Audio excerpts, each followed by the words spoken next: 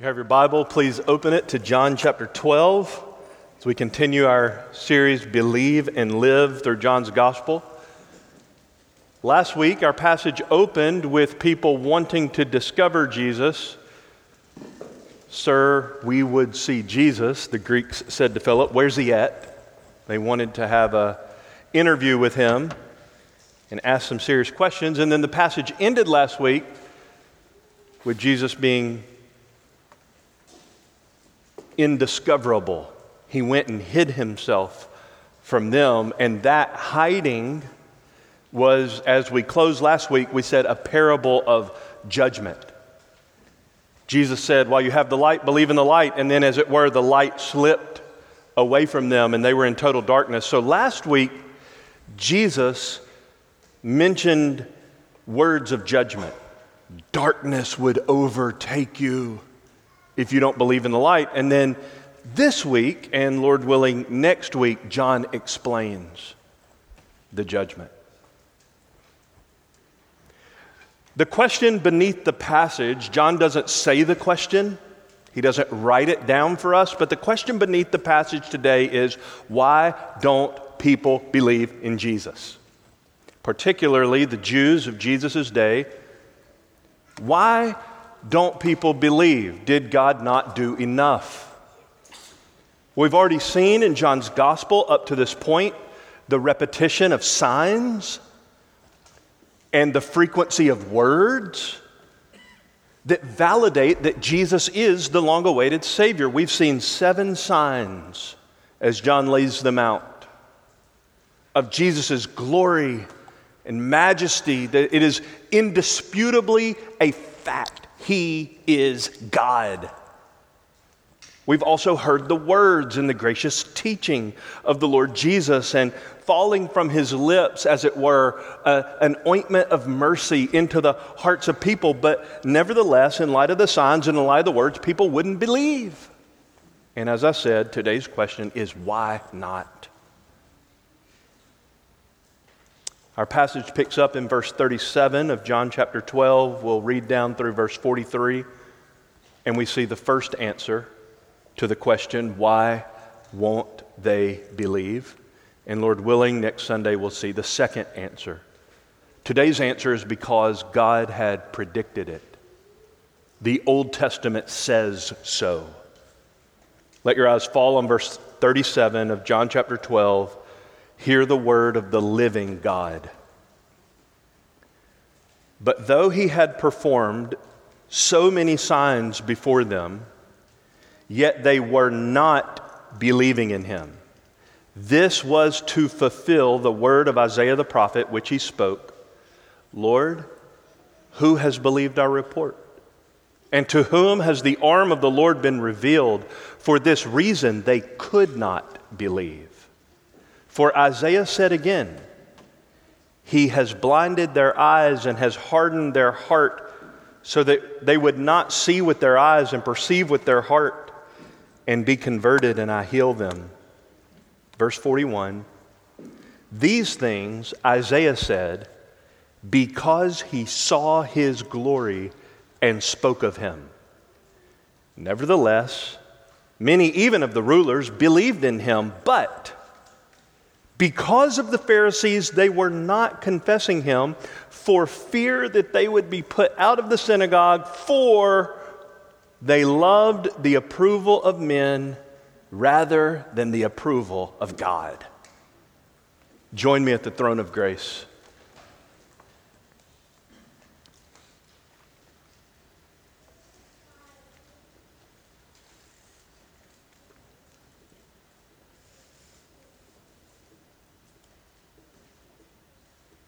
Father, please arrest us with the glory of Jesus. In his name we pray. Amen. At the end of last week's passage, I mentioned that Jesus was undiscoverable. You can see that in verse 36.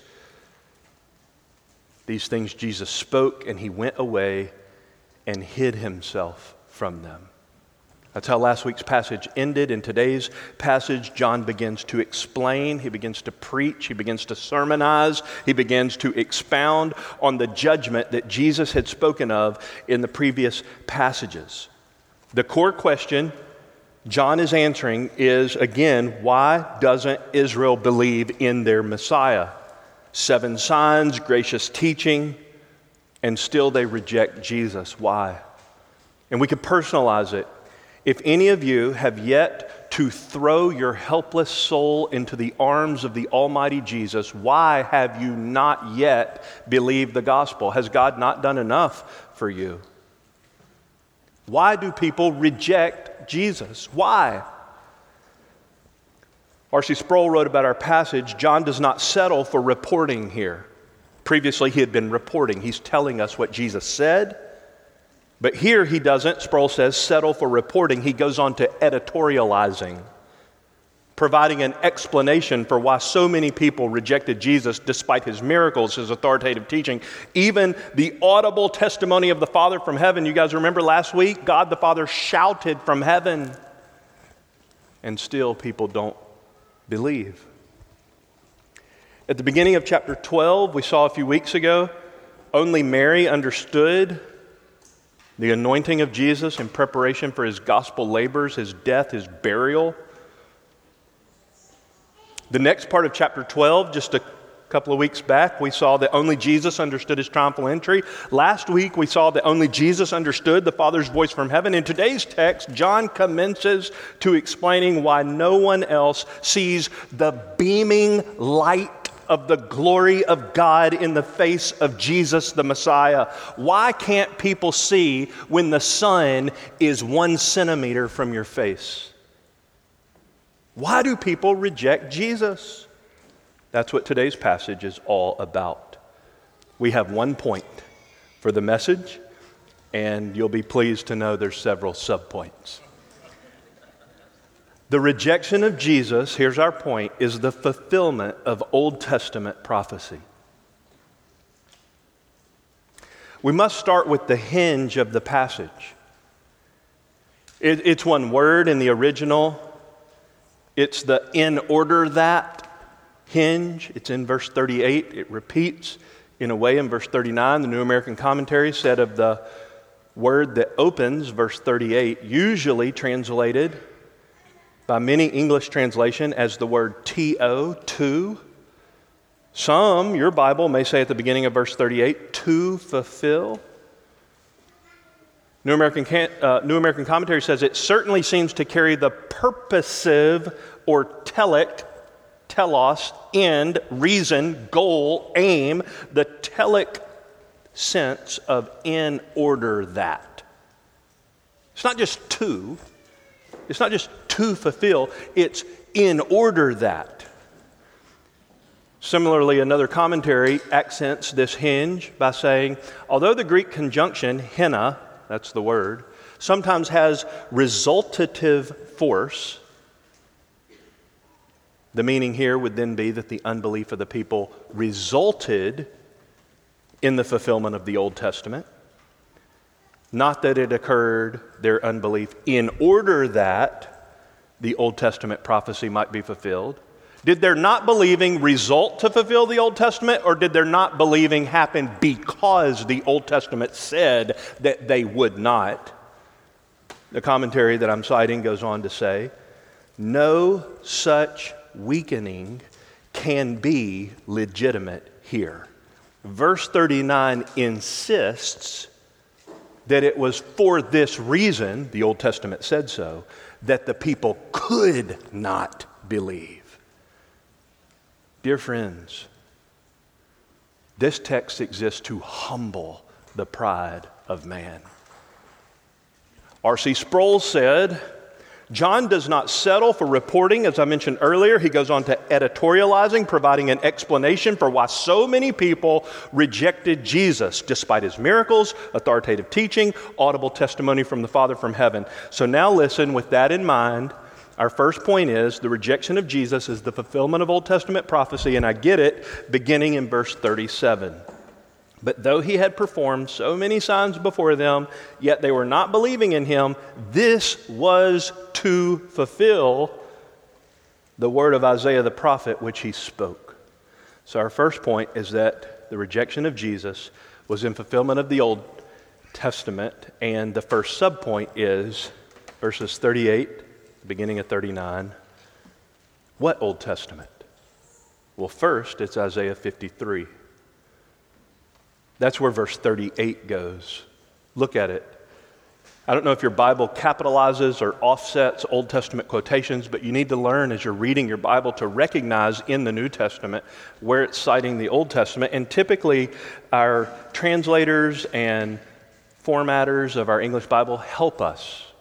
They'll somehow or another set off Old Testament quotations. When you see those, you need to look at either the little notation on the verse and see in your notes on the side or in your margin, where does that Old Testament verse come from? Well, you could probably find where verse 38 comes from.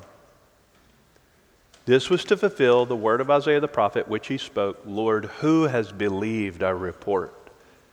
And to whom has the arm of the Lord been revealed? For this reason, they could not believe, verse 39 says. So verse 38 is a quote from Isaiah. I mean, John says the word of Isaiah the prophet, but where in Isaiah? That's the significant point. Verse 38 predicts that Israel would not believe. Verse 40 predicts that they could not believe. So our first subpoint is that Israel would not believe. Our second is that they could not believe.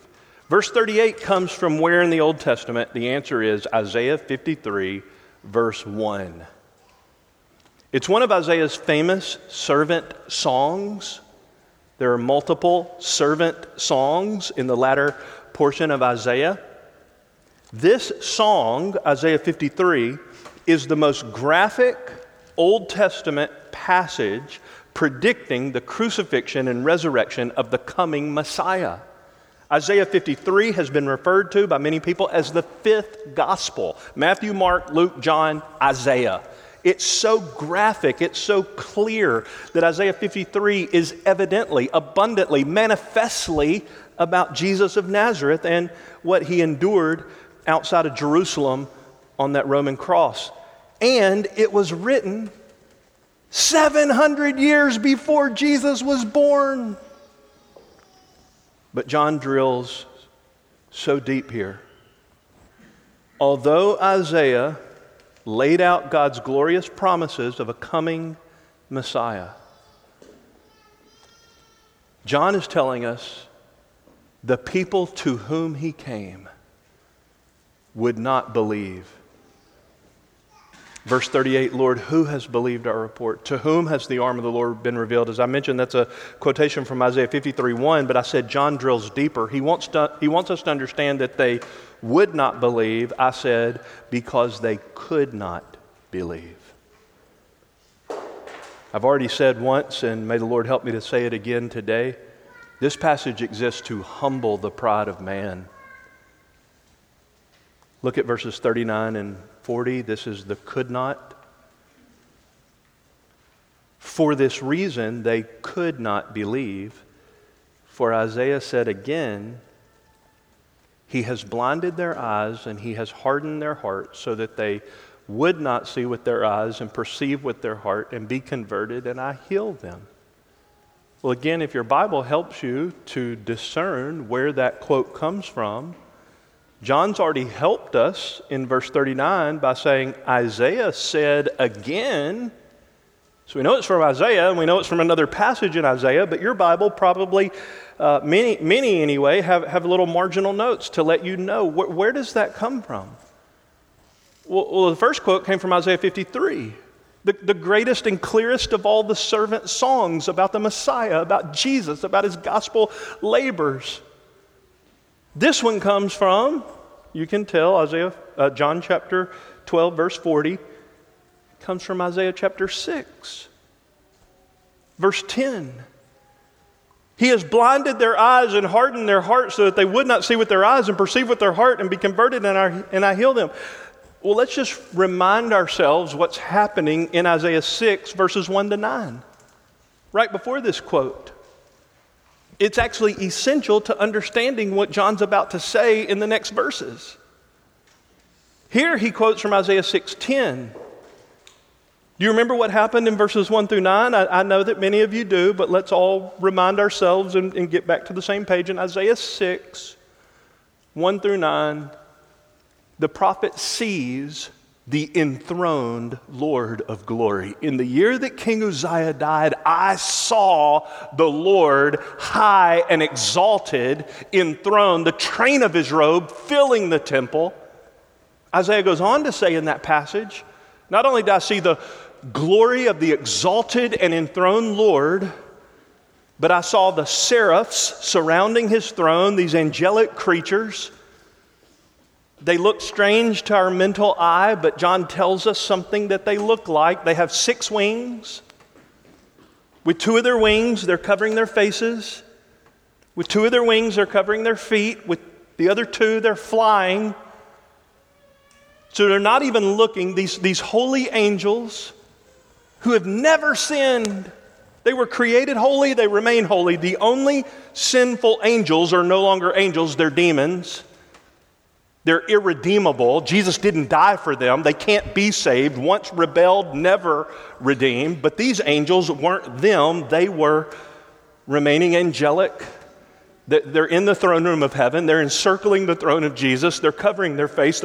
Even the holy angels aren't uncovering their holy faces in the presence of the holiness of the Lord. He must be some kind of holy. And Isaiah tells us what they're saying. They're actually not even talking to him. He's of a categorical, different holiness that not only do they not look at him, they don't even talk to him. They do talk about him. They call out, Isaiah says, one to another. They're talking to each other. He is holy, holy, holy. The whole earth is full of his glory. That's what they're saying. And no sooner than Isaiah sees the vision of the grandeur and majesty and breathtaking beauty of the glory of the Lord and hears the angelic affirmation of his threefold holiness. There's nothing else in the Bible that's enumerated thrice. Love, love, love, mercy, mercy. No, none of that. It's just holy through and through, holy through and through, holy, thrice holy, Trinitarian holiness, this superlative otherness that belongs to our God. No sooner than Isaiah sees and hears, he's decimated. He's devastated. He's absolutely ruined and wrecked. He doesn't start skipping and jumping and clapping his hands and praising. He gets on his face and he says, I'm undone. I'm unraveled. I'm disintegrated molecule by molecule. I'm absolutely wasted. I'm a sinful man. And as soon as he sees his absolute putrid depravity in comparison to the holiness of God, he instantaneously recognizes that all of his fellow men are in the exact same predicament. I'm a man of unclean lips, and all of my company, all the people I dwell among, are totally unclean. If you want to compare yourself to one another, you'll break your arm patting yourself on the back. But at the end of the day, the plumb line is Jesus. And every man stands or falls in comparison with him. So Isaiah sees the glory of the Lord. He hears the angelic praise. He's absolutely arrested with his own sinfulness and the absolute torrent and tsunami of the sinfulness of every person who's ever lived in the entire earth. All have sinned and fallen short of the glory of God. There's not one righteous person in the universe. And then what happens in Isaiah 6, 1-9? An angel is dispatched from the one sitting on the throne to take tongs and get a coal from the altar, a burning, hot, incensed coal from the altar, to pick it up with the tongs and to sear the lips of the prophet, to touch his tongue, to touch his mouth. Why? Because that's precisely where Isaiah saw his deepest depravity. I'm a man of total uncleanness in my lips. In fact, Isaiah was so painfully aware of his total depravity that even if he wanted to praise God, it would actually condemn him unless his lips were first cleansed. So that's where the angel touches him. It's a beautiful picture of the gospel of redemption, that if your deepest point of wretchedness, at the core part of what sets God apart from you and makes you unacceptable in His sight, at that very point, at the deepest part of your deepest wretchedness, God touches. He touches the prophet there. And as soon as Isaiah understands something of the mercy of a burning sacrifice, a coal from the altar, that he didn't create, he didn't start, he didn't build the fire, he wasn't worshiping at the altar. God did it, God picked it up, God touched him. As soon as he begins to understand something of the mercy of God for a sinner such as him, he hears. What does he hear? He hears the Lord say, "Who will I send? Who will go for us?" Interpretation, paraphrase, I'm sure it's a weak one, but it's something like, who's going to go tell all these wretches that they're without hope? Who's going to tell them that unless God does for them what they can't do for themselves, they will never be acceptable in His holy presence? The holy angels don't even uncover their faces in the presence of His unmitigated holiness. If they were to pull back the feathers of their two wings covering their face, they would be incinerated. They would melt into angel puddle on the floor of heaven. Who's going to go tell all these sinful humans? We're talking holy angels don't even uncover their face. Who's going to go tell this whole world that they have to have a mediator to get into the presence of God? And do you remember what Isaiah said? "Here I am, Lord, send me." Then we get the verse John quotes. The verse John quotes in Jordanesque paraphrase is God saying to Isaiah, "Good, go. Go. I'm sending you, you go." And nobody's going to listen to you. Nobody's going to believe your message. You see, it's not an indictment on the messenger when the audience doesn't receive the faithful proclamation of the message. Sometimes God raises up prophets to amplify the condemnation of those who reject the message. And God says to Isaiah, "Go." And Isaiah says, "Yes, sir." And then God says, nobody's going to listen to you. This is John's point. This is verse 39 and 40 of our text. For this reason they could not believe, because Isaiah said again, "He has blinded their eyes and hardened their hearts so that they would not see with their eyes and perceive with their heart and be converted, and I heal them." Do you understand what John's saying about his fellow men, his contemporaries, his kinsmen according to the flesh, his Jewish counterparts? I'm telling you, John is saying why they don't believe in Jesus, why they don't entrust themselves to Him as their Messiah. Because God blinded their eyes, because God hardened their heart. D.A. Carson said, God commands Isaiah to undertake this ministry in the full knowledge that the results will be negative. It is no indictment on Isaiah that nobody believed his message.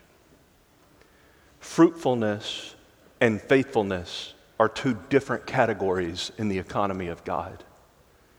Carson goes on to say, indeed, such preaching to these people evokes a negative response. In some sense, Isaiah's preaching is the cause of their negative response. You know what a lot of people say about the true preaching of the gospel? Now listen, we got nothing but fallible messengers. It's all God has to work with. But you know what a lot of people say. Some of you may have said it. You probably have friends that you've heard say it. We live in a generation where it's just coming out constantly like water from a fire hydrant.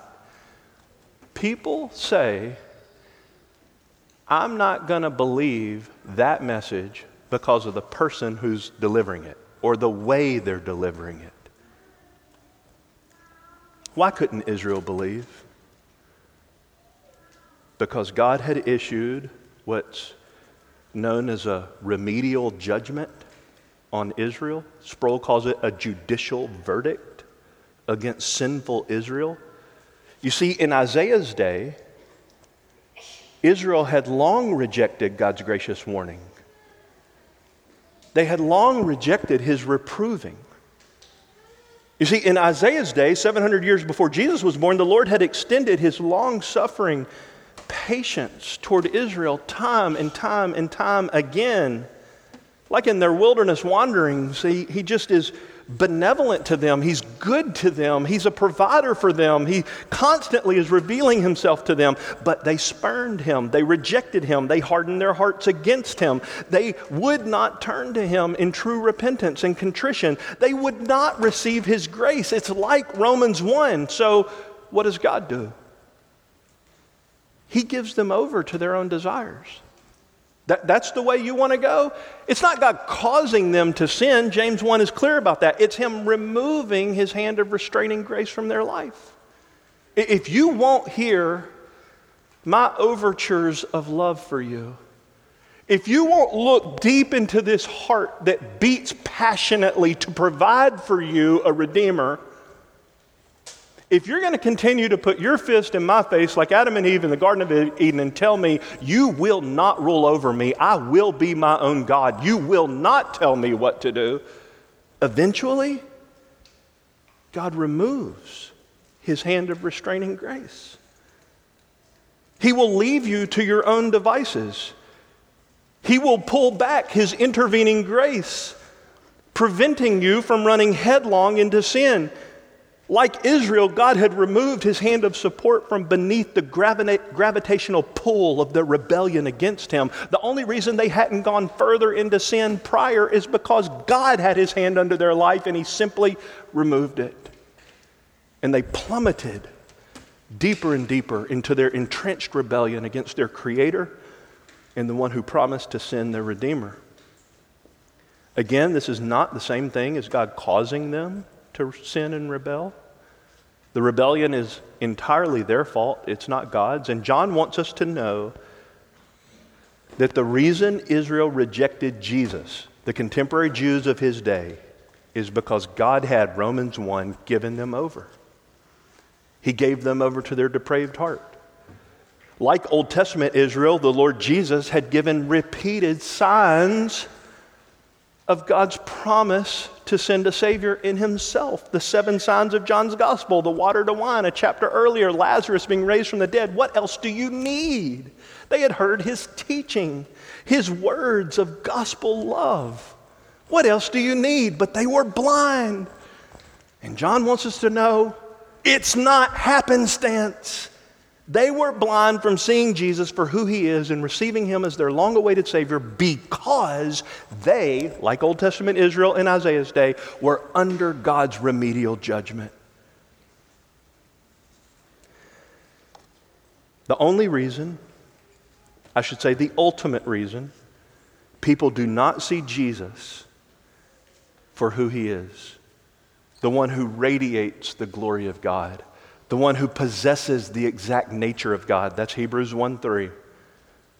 The ultimate reason, 2 Corinthians tells us, is because Satan has blinded the minds of the unbelieving so that they cannot see the light of the knowledge of the glory of God in the face of Christ. If you don't see Jesus as the most beautiful, compelling, magnetic person in the universe, if you don't see him as somebody who's got a golden winch tied to your heart, that's Hebrews 6, the anchor of your soul, lodged in heaven, pulling you to God. If you don't see Jesus as the sum total of God's saving mercies to you, 2 Corinthians 4 says there's an ultimate reason.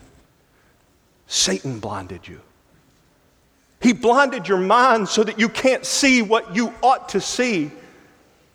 The theme of God's sovereignty over the rejection of Jesus is strong in John's gospel. It's not that God can't overpower Satan, it's that God has taken his hand off people's lives and he gets to do his bidding. We know that God is sovereign. John can't get this out of his mouth. In chapter 3, why can't Nicodemus enter the kingdom of heaven? He can't see it and he can't enter it until he's born again. That supernatural intervention, a divine light dispatched from heaven called the Holy Spirit, who invades your life and flames the dungeon of your dark heart with the glory and gospel love of Jesus until you're regenerated, brought from death to life, born again. That's what Jesus said. You can't even see, let alone enter. That's John 3, verses 3 and 5, the kingdom of God. When Jesus is teaching and people are absolutely enraged, we're told in the text I'm about to cite, they wanted to kill him because of what he said. Do you know what he said to those people? Nobody can come to me unless the Father who sent me draws them. You can't do it on your own. That's John 6:44. And I'm telling you the same thing's true today. Unless the almighty King of the universe who flung the galaxies into existence by saying a word, unless he reaches his mighty hand out of heaven down into your little heart and pulls you to Jesus, you cannot come. This theme is so replete in the Old Testament. Who hardened Pharaoh's heart? Pharaoh did, unless you keep reading. We're told no less than half a dozen times that God did it. Both are responsible.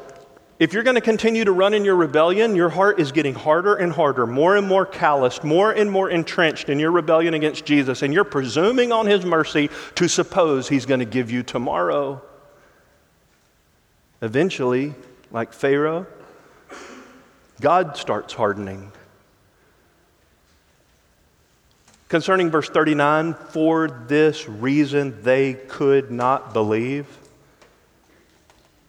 R.C. Sproul said something about this verse that it's such inflammatory terminology. I'm going to tell you what Sproul said, and I'm going to tell you what I mean if I were to have used the same sentence as Sproul. He's not trying to be shock value. He's not trying to use inflammatory terminology. I'm going to tell you what he said, and I'm going to tell you what I would mean if I said the same sentence. For this reason, they could not believe, quote R.C. Sproul, this brings us back once again to the relentless Calvinism of the Apostle John. That's what Sproul said. Relentless Calvinism? Calvin didn't live until the 1500s. We're talking about the first century. John was not a Calvinist. I would say that. I would also say Jesus was not one. But if you go read those reformers like Calvin and others on passages like this, I would not say Jesus is a Calvinist or John is a Calvinist. I would say that Calvin was a Jesusist. And John was a Jesusist because nobody talks more about the absolute, indisputable sovereignty of God in human salvation than Jesus. Do you want to know what he said to his best friends? His closest followers, the people who knew him better than most of the people in this room. He said, unless a camel can go through the eye of a needle, nobody gets into heaven. You know what the disciples said to Jesus after that? Who then can be saved? You know what Jesus said to the disciples in response to that question? With man it is impossible, but not with God. And you want to talk about a verse that's absolutely horrifically abused in our day. Jesus goes on to say, all things are possible with God. You know that does not mean like giving you a new house and a new car and a smooth life and good relationships. That means salvation. It's impossible with man. But even the rescue of rebels is possible with God. He must be some kind of awesome if he can uphold the honor of his integrity and save your depraved soul in a way that does not diminish his glory and does not cause you to turn into a puddle on the floor of heaven. How can that be? There's a mediator.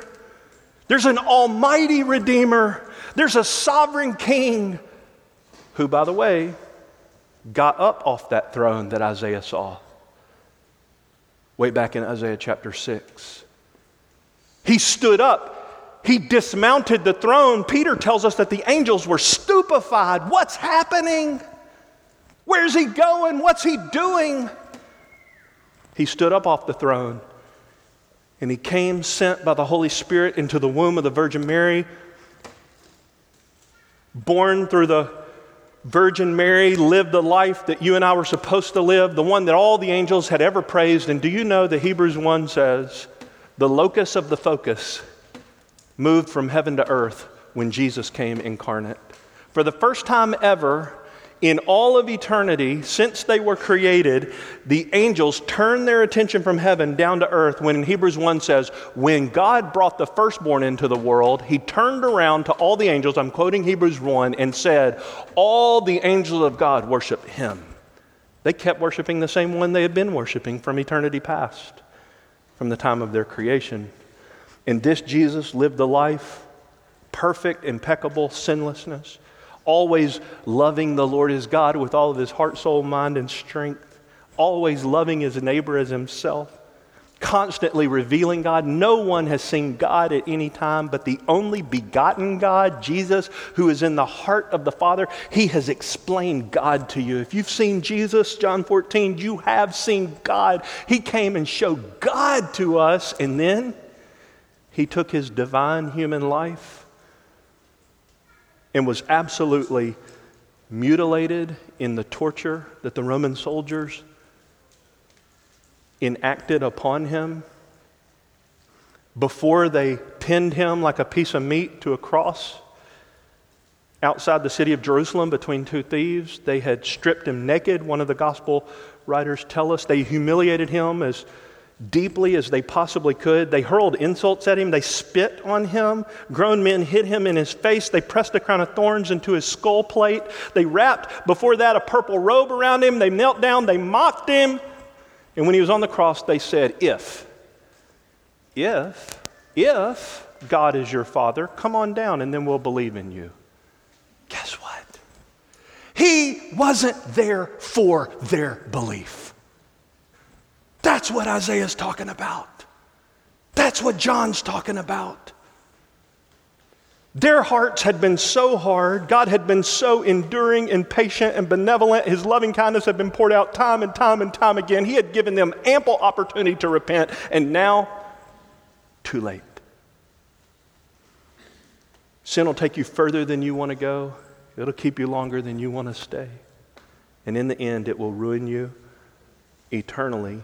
In the end, these people are totally responsible for their inexcusable rejection of Jesus. There's no reason they should have rejected him, and God is totally sovereign over those who rejected his son. Both are true, and that leads us to the final subpoint in John 12.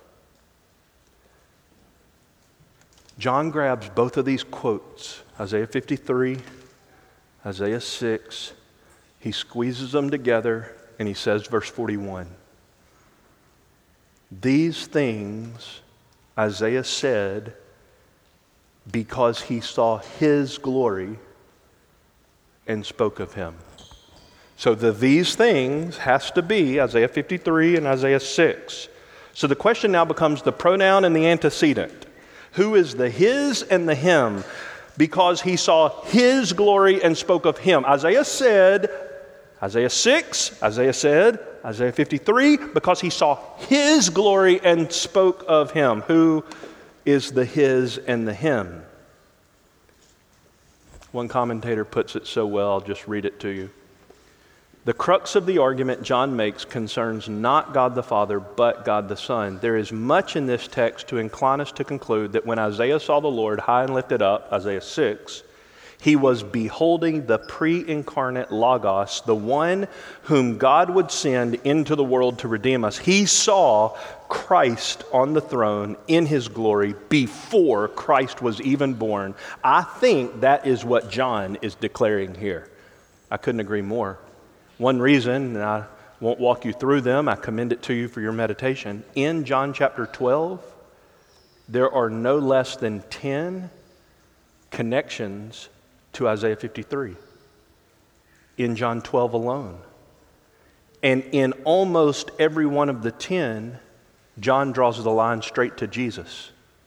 So when he says in verse 41, Isaiah saw his glory and spoke of him, we could just theologically get to Christ because Jesus said nobody's ever seen God. And Isaiah said, I saw the Lord. But we can also textually, exegetically get to Christ from John chapter 12, pulling out of the language of the passage that 2 verses earlier, he's clearly talking about Jesus. And so here, it stands to reason that the glory that Isaiah saw was, yes, the glory of God, but particularly the glory of the enthroned Son of God, the only visible person of the Trinity. I believe that John is saying in Isaiah 41 that Isaiah, 700 years before Jesus was born, saw the glory of Jesus in Isaiah chapter 6. But the main thing I want to lay before you as I close is this. What was the consequence of seeing the glory of Jesus for Isaiah? Saying. Therefore, he said these things because of what he saw. That's why the title of our sermon is Seeing and Saying. When Isaiah saw Jesus' glory, he said what he saw. Verse 41, Isaiah said these things because he saw his glory spilling over into words about the indescribable beauty, perfections, magnificence, saving love of Jesus is the consequence of seeing his glory. You talk about what you love. I talk about whatever I love. Everybody's an evangelist. Evangelism is not hard. It's inevitable. And if our hearts are captured, like Isaiah's, by the beauty and glory and holiness and magnitude and saving sufficiency of Jesus, if our hearts are captured like John's, with the beauty and glory and holiness and magnitude and saving sufficiency of Jesus, we will talk about him. Isaiah said these things because he saw his glory. And so the need of the hour is to get back into the throne room. Notice verse 42 and 43. Nevertheless, many even of the rulers believed in him. But John's going to explain what he means by that now.